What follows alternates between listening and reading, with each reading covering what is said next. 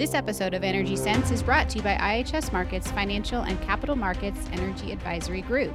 Our team of experts provides the investment community with actionable insight and integrated thought leadership that identify the trends and trend makers of global energy markets. Solutions cover the full energy and natural resources sector, from traditional fossil fuels to emerging clean tech ideas and supply chains, and are available via recurring reports, webinars, robust data sets, and personal engagements with experts. All right, welcome to Energy Sense. Brian, we went a little long on this interview again, so I think we've got another twofer in store for our listeners. That's what happens when you have such great guests joining us, Hill. Yeah, and such a great topic, the California energy crisis, what we've all been reading about in the papers, and Wade and Doug do a great job analyzing power markets for IHS. So without further ado, we'll hand off to the episode and be ready for a break in the middle because we're going to turn this into a two-parter. Thanks. Welcome back to Energy Sense, an IHS Markit podcast devoted to covering topics that lie on the intersection of finance and energy markets. I'm Hill Vaden here today as usual with Brian Doherty. Brian, how are you? I'm great, Hill. Doing pretty good. What's today? Thursday? That's always nice. We're getting close to the end of the week. Yeah, another long weekend with Labor Day. I know, you got to live for them, right? Yeah. Sadly, though, summer's almost over and school is in some ways back in session, in some ways not at all normal. Very true. Although I will say, I live in New York, and you're definitely seeing some shifts in the neighborhood as kids have rolled back to start school, but also the playground action has shifted in time. Like what times are busy at the playground now. So it's a whole new universe that we're trying to navigate this week as opposed to last week. Well, and so these are the exciting times I live at the moment. Shifts in playground time schedules. I'm sure it only gets better and only more normal. Here's hoping. Although last night, I ran to the drugstore quickly, and there was these mobs of people, and I'm walking around, and I don't know what's going on. It's obviously in some paparazzi cameras or whatever, so it must be somebody, And then they just start randomly chasing a car, and I'm thinking, who could possibly be in this car? I'm in there buying some stuff at the drugstore, and I asked the woman, and I said, so, these mobs of people, who's possibly staying at the hotel that's across the street where sometimes some famous people stay? And she said, oh, it's The Weeknd. He's been there since the MTV Video Awards the other night. And now people have figured out that he's there. And I mean, obviously I'm completely out of touch. I know he must be popular, but wow, I did not expect the hysteria that was happening. People running with with album covers that they obviously wanted him to sign through the streets. It was nuts. I didn't know MTV was having music awards. Yeah, so they did it. I think with a lot of green screens and stuff, and they were kind of on. I think they filmed it, part of it over by Hudson Yards and over by the IHS Markit offices probably was where it was. And so they kept everybody distant. Lady Gaga wore a quite elaborate mask system when she appeared on it, not surprisingly. Yeah. Well, let's maybe use that as a segue to introduce our two guests. There was we've got Doug Giuffre and Wade Shaver from IHS Markit's Power Team to talk with us today about the recent challenges to the California power markets.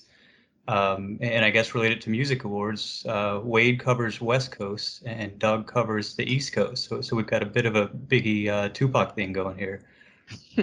Welcome, guys. Yeah, thanks, Phil. Thanks for having us. Yeah. Thank you. Happy to be here.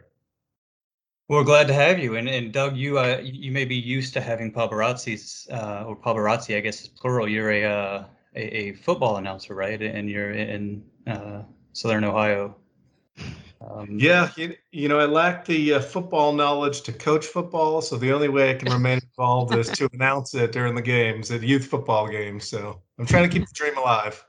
And are you in a small enough area where people recognize your voice when you go through drive-through or something like that? Hardly, but I am heckled nonetheless. All right. Well, it's nice to have a celebrity on our podcast for once, Phil.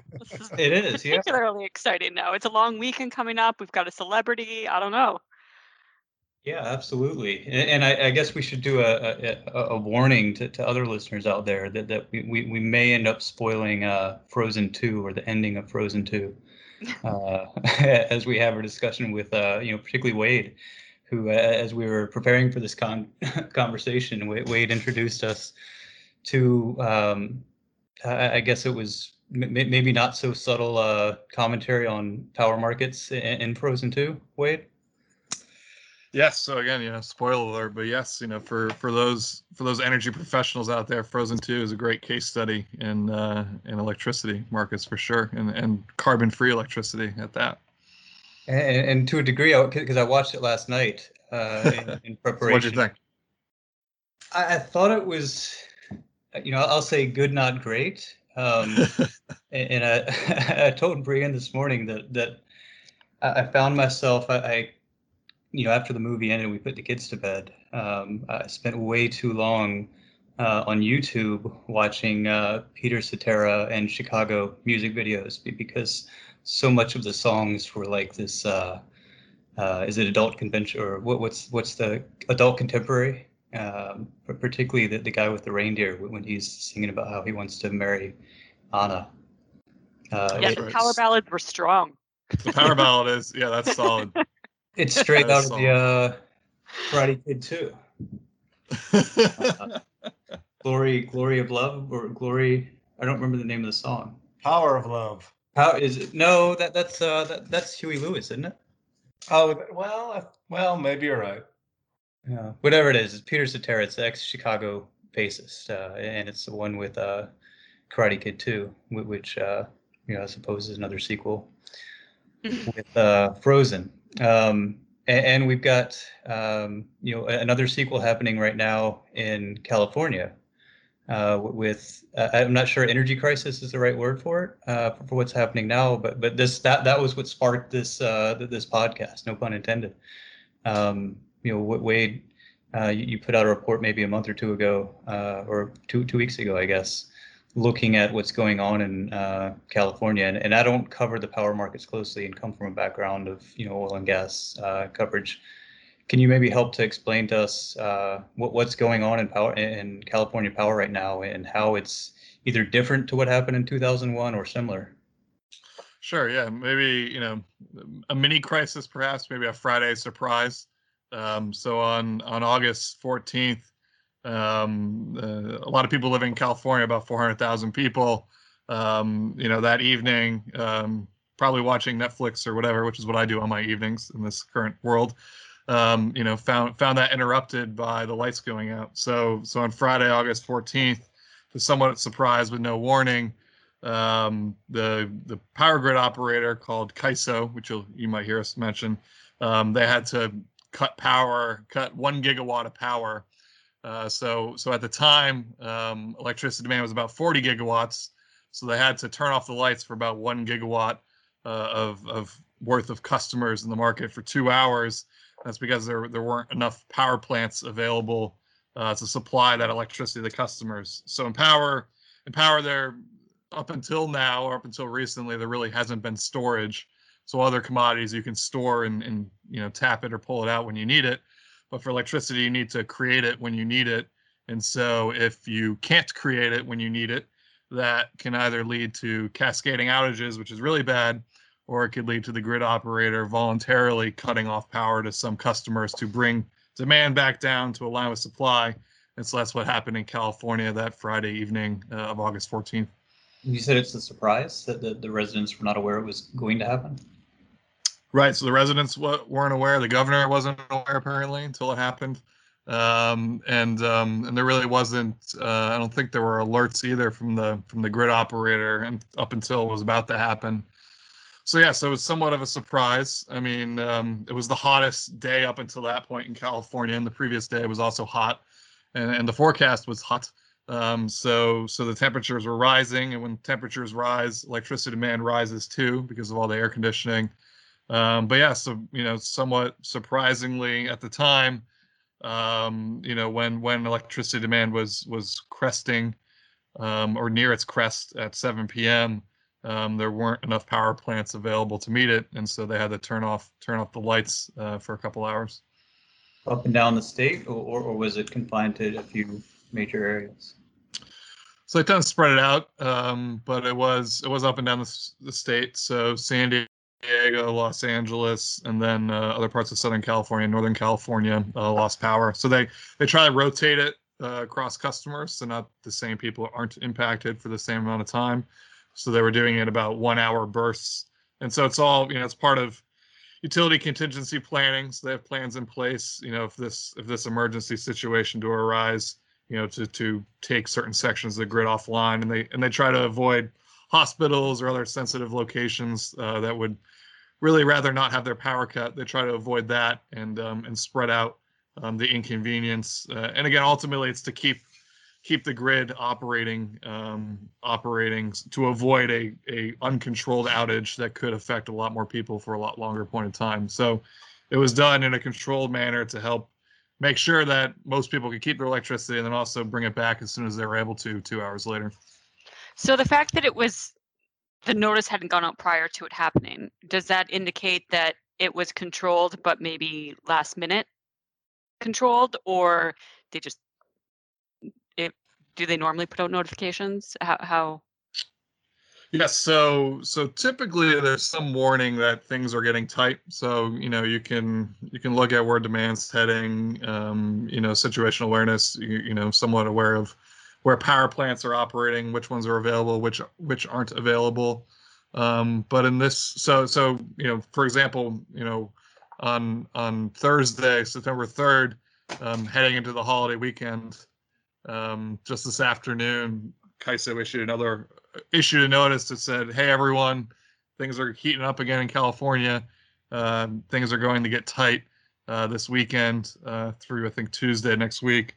And so everyone be aware, we might have to do this again. And hey, everyone out there who owns power plants, we really need you. So do everything you can to be available in the evening when everyone wants to sit and eat dinner and watch Netflix and cool off in the air conditioning." So we'll see how things shake out this coming weekend. But yes, typically you get a notice like this beforehand, but on Friday, August 14th, there really wasn't much warning when all of a sudden, grid operators realized they couldn't meet demand at 7 p.m. How is this? I mean, this happened, 19 years ago, 20 years ago. Is what's driving these disruptions the same things as it was then, or is this a new trigger? So this is different. Back then was the early days of deregulation. So, in historical context, electricity has been and still is a highly regulated industry. And it used to be uniformly completely regulated by the government. So you'd have a regulated monopoly in all across the country, and political regulator would oversee a company that owns the power plants and owns all the power lines and creates the power and sends it to the customer. One entity would own all that. But at the beginning of the 21st century, and late the late 1990s, economists developed plans to deregulate electricity markets to bring some, free market forces to try to lower costs and use markets to try to more efficiently supply power to customers and lower the cost of electricity. And so California back in 2001 was in the early days of this new world. And at that point, there were issues with the market structure, market design, policy, and some companies like Enron that most people are familiar with, their actions within the market construct, contributed to the tight conditions and the ongoing outages. Whereas this time it was much smaller, so only 1 gigawatt out of 40 gigawatts, so a relatively small percentage. And it was very short, 2 hours on Friday. On Saturday, August 15th, it was 20 minutes. And so it was really just a unique, or hopefully somewhat unique, circumstance where sort of conditions aligned to lead to a supply shortfall and the need to cut power, temporarily to customers. But does it point to any weaknesses within the grid, within CAISO specifically? Is there things that have been happening within the grid itself, or changes in the generation profile, for instance, that are making maybe the region more vulnerable to this going forward, or is it really a one-off? Yeah, so it's not necessarily more vulnerable. So California has a renewable portfolio standard, and so that's a state law that requires utilities and load serving entities. So it's not just utilities, but there are other electricity providers in the state, like, competitive retailers, or these things called community choice aggregators, which are municipal government, sort of proxy government organizations that supply energy to customers in the state. All those folks are responsible for covering a certain percentage of their retail sales from renewable sources of power. So at the end of this year, they have to 33% of their electricity supply has to come from renewables at the end of this year. And, that's up from, decades ago when there wasn't this policy. So the California power market is decarbonizing with more and more renewables. California is on the leading edge all across the world with advancing renewable power and sourcing more electricity from renewables. And renewables are variable because they're not controlled by a mechanical device. Solar generation depends on sunshine. You can't really control the sun.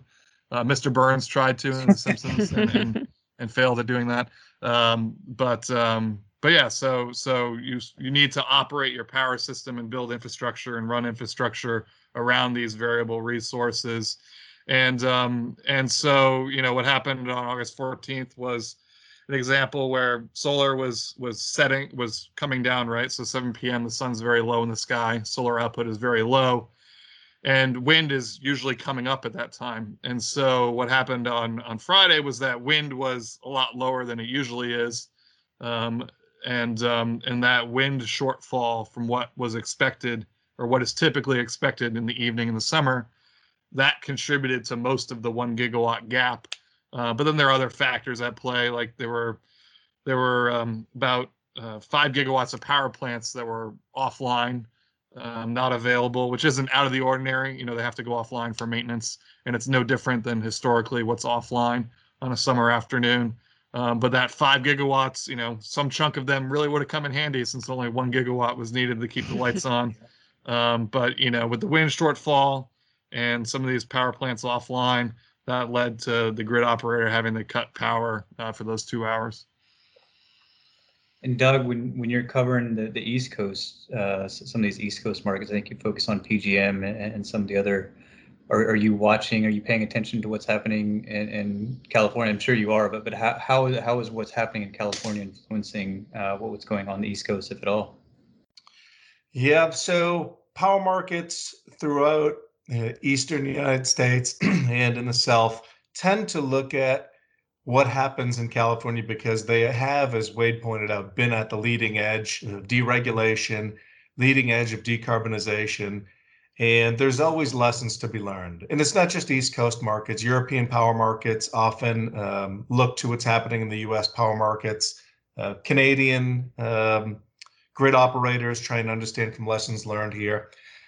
And that's why this is so relevant, because as Wade's pointed out, this isn't necessarily because of wind, or they've pushed renewables too aggressively. That has been some hot takes that you've seen in the industry and the popular press. It's more complicated than that, but nevertheless, there is concern among grid operators because I think it's well understood within the industry that as you grow intermittent variable resources, so wind and solar, as Wade pointed out, they're not controllable. As they grow to be 25, 50, 75% of the energy or capacity on the grid, you need systems that are very flexible because the load doesn't respond that quickly. So when the sun goes down, we know we need other resources available.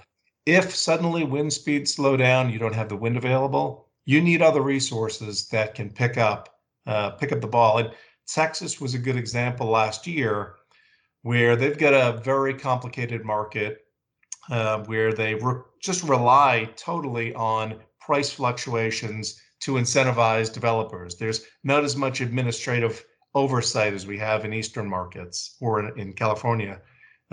So they were, going through late August, and wind speeds were fairly high, getting a lot of output on the grid.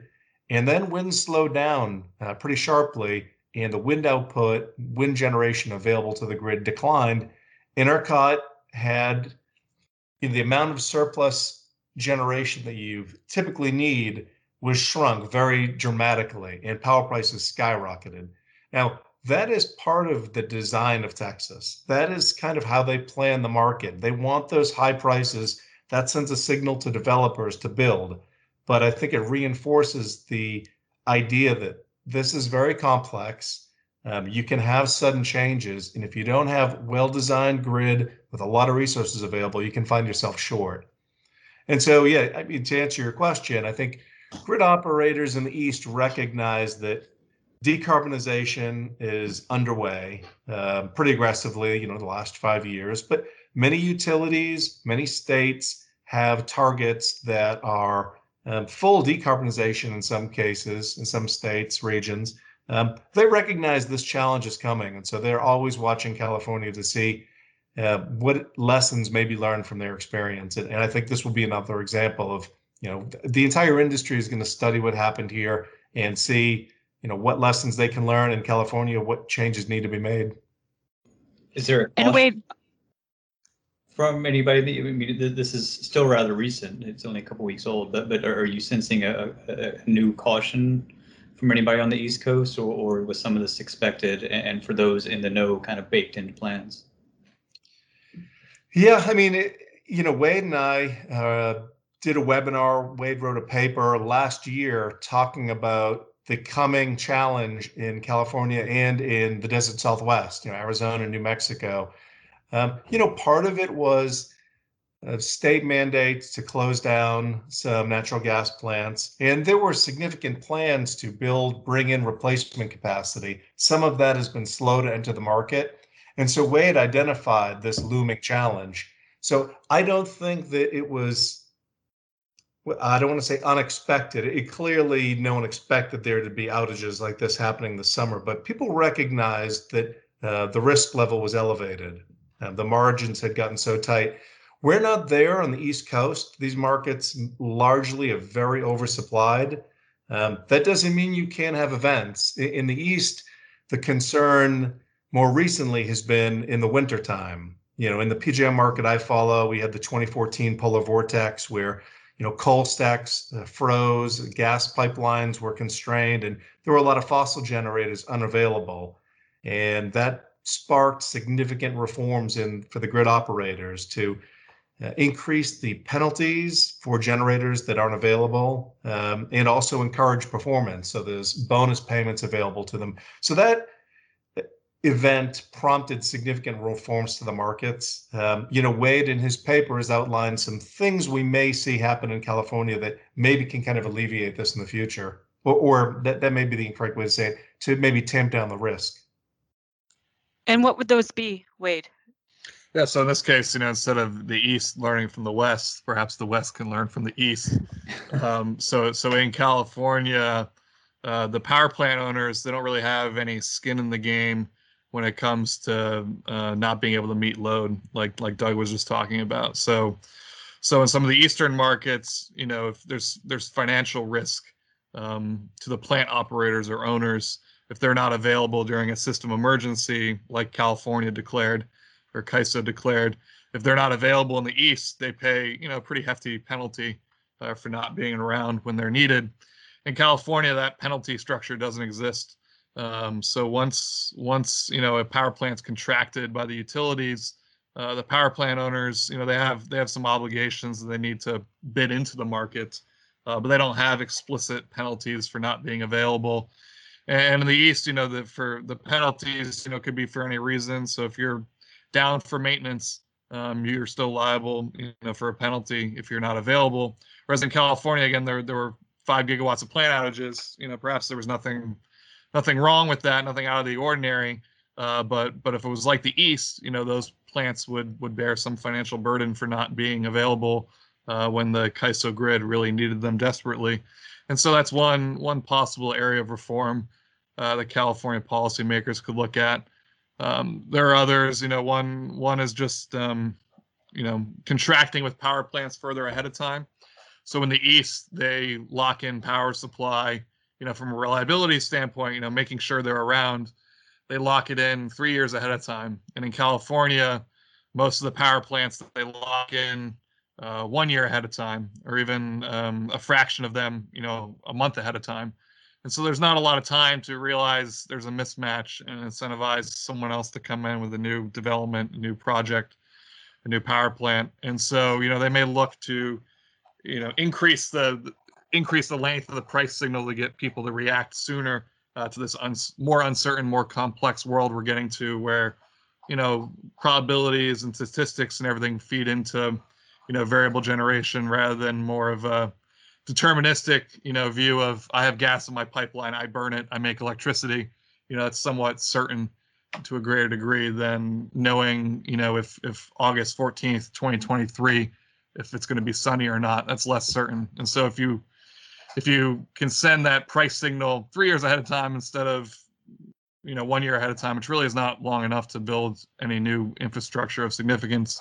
If you can send that sooner, perhaps you can build up your fleet of power plants and not cut things as close as what happened on August 14th. Yeah, and if I could just add on to that, the planning and the capacity market models that are used in, say, New England and PJM that use this 3-year forward auction, that does help to balance out the timing of when resources exit. So if there's a large coal plant or nuclear facility that is planning to retire, that would be observed in this auction. It would prompt prices to rise, signaling a shortage, and new generators can compete to meet that need. And so 3 years in advance, presumably what your balance is going to be. Incentives have been made for resources to become available. As it happens, there are some balances there in terms of, PJM is among the most oversupplied markets in the country. What we've seen there is, they sit on top of the Marcellus and the Utica Shale. You can build new natural gas plants quite cheaply there, and they dispatch frequently. So, there's been a lot of development activity there. In excess, new additions have outpaced retiring coal plants. And there's been criticism of that market design because they're saying there's too much capacity. The market design is, overbuilt the system, and ultimately consumers are paying for that. So, there's folks who are critical of that system as well, saying, reliability is valuable, but you may be overpaying for it. So they're paying for the overbill just in the rate catch-up? Is that how it That's works? right. You're right. So the grid operator will say, for instance, we need 140,000 gigawatts, or 140,000 megawatts of capacity. And then they'll compete in this auction, suppliers, to meet that demand. Now, this may be getting too far into the weeds, but they use a downward sloping demand curve. Ultimately, what that means is, although the grid operator set a target for how much supply they want, they can procure more at a lower price. But ultimately, the load serving entities are responsible for covering that, and that means consumers. And so there's been folks in the policymakers in Illinois that have been very critical of the market design in PJM. And those folks point to that Texas model I spoke about as, maybe that's the right design, where, the market is a bit thinner and tighter, but the consumers aren't paying for a lot of excess capacity. My personal view is that Texas model is going to be tested. We thought it would be in 2020, but given the pandemic and a bit more moderate levels of electricity demand, it looks like they'll get through this summer without being truly tested. But in the coming years, we'll really get a good look at how well that market functions. So has this event changed, do you think, anything to do with the retirement schedule that people have sort of baked into their forecast at this point? Do we think that there's shifts that are coming on that, maybe keeping some gas peakers around a little longer than maybe it was originally planned? Or was this event not enough to trigger that much of a change? Yeah, so that was actually already in motion before this. So there's been growing concern about not having enough power capacity in CAISO. And I do want to point something out. So I keep saying CAISO instead of California, or at least I tried to, because the rest of California didn't have a problem on August 14th, 15th, or beyond. So there are other smaller grids within California, like Los Angeles Department of Water and Power, which is a municipal utility and water provider, Sacramento Municipal Utility District in Sacramento, and so they run their own grid. They own their own generation. They do the planning, and they didn't have an issue. So there's questions around that. Is there something unique in CAISO that's different from the rest, and maybe looking at their peers to figure out ways to improve. But anyways, something unique, or is there? Are those smaller? Is that part of it that it's easier? Yeah, it's smaller. It's probably easier to manage. Yeah, smaller. That's probably a big part of it. But again, early days after the event, and so folks like ourselves will be digging into the details more and looking at those comparisons and figuring out are there lessons to be learned. But as far as the retirements, so they've already backed off some of the retirements coming for CAISO, and they were already planning on doing it before this happened. It was actually just approved this week, the first week of September. And so some of the gas plants on the coast, they're subject to an environmental rule called the once through cooling rule, which is actually tied to the Federal Clean Water Act. But basically it targets big industrial facilities on the coast that pull ocean water in and cycle it through the plant and then dump it out back into the ocean when it's hotter. And that has negative environmental effects. And so, over 10 gigawatts of plants are scheduled to retire in California, gas plants that are affected by this rule. And a couple gigawatts of them were supposed to retire this year, but now it's been delayed for about 3 years, 2-3 years. So there's more time to bring more resources online, particularly more time to build up batteries and to reduce the risk of losing a chunk of capacity while other pieces of capacity are being built, especially in a world where California is dealing with extreme heat waves. I think Labor Day weekend's potentially going to be a record heat wave for the state. Discussions is this climate change, and so just given the uncertainty, that's just added uncertainty and complexity. Is the environment, are summers changing in California? Is the environment changing? So to help address that uncertainty alongside the uncertainty with renewable generation, to provide extra cushion, they're going to keep these plants around for a couple more years. But we still think they'll retire, and ultimately we think, batteries can play, quite a large role in incremental capacity, and batteries joining, the grid and pairing with the installed gas fleet that already exists in California. Batteries can help provide that incremental, that additional firm capacity cushion to help with balancing renewables and meeting reliability objectives going forward. So if we're talking about new build then, or any greenfield power generation development, is it at this point all renewable and battery based, not just in California or just in CAISO, but more broadly across the US? Are there regions where we are seeing, still, well, I know the answer to some of this, but I'll let you guys, being the experts on power, explain that. But from a gas perspective, especially, obviously coal, I don't expect much growth there, but where is there a role still for gas, either within these grids themselves or around the rest of the US? And can batteries really provide the backfill for widespread gas retirement at this point? Is that so for California, I'll start with California, then I'll turn it over to Doug. For California, about half the power generation fleet in California is gas today, and going forward, with California's ultimate goal to get to 100% carbon-free power generation by 2045. Going forward, the preference is going to be for non-carbon emitting resources.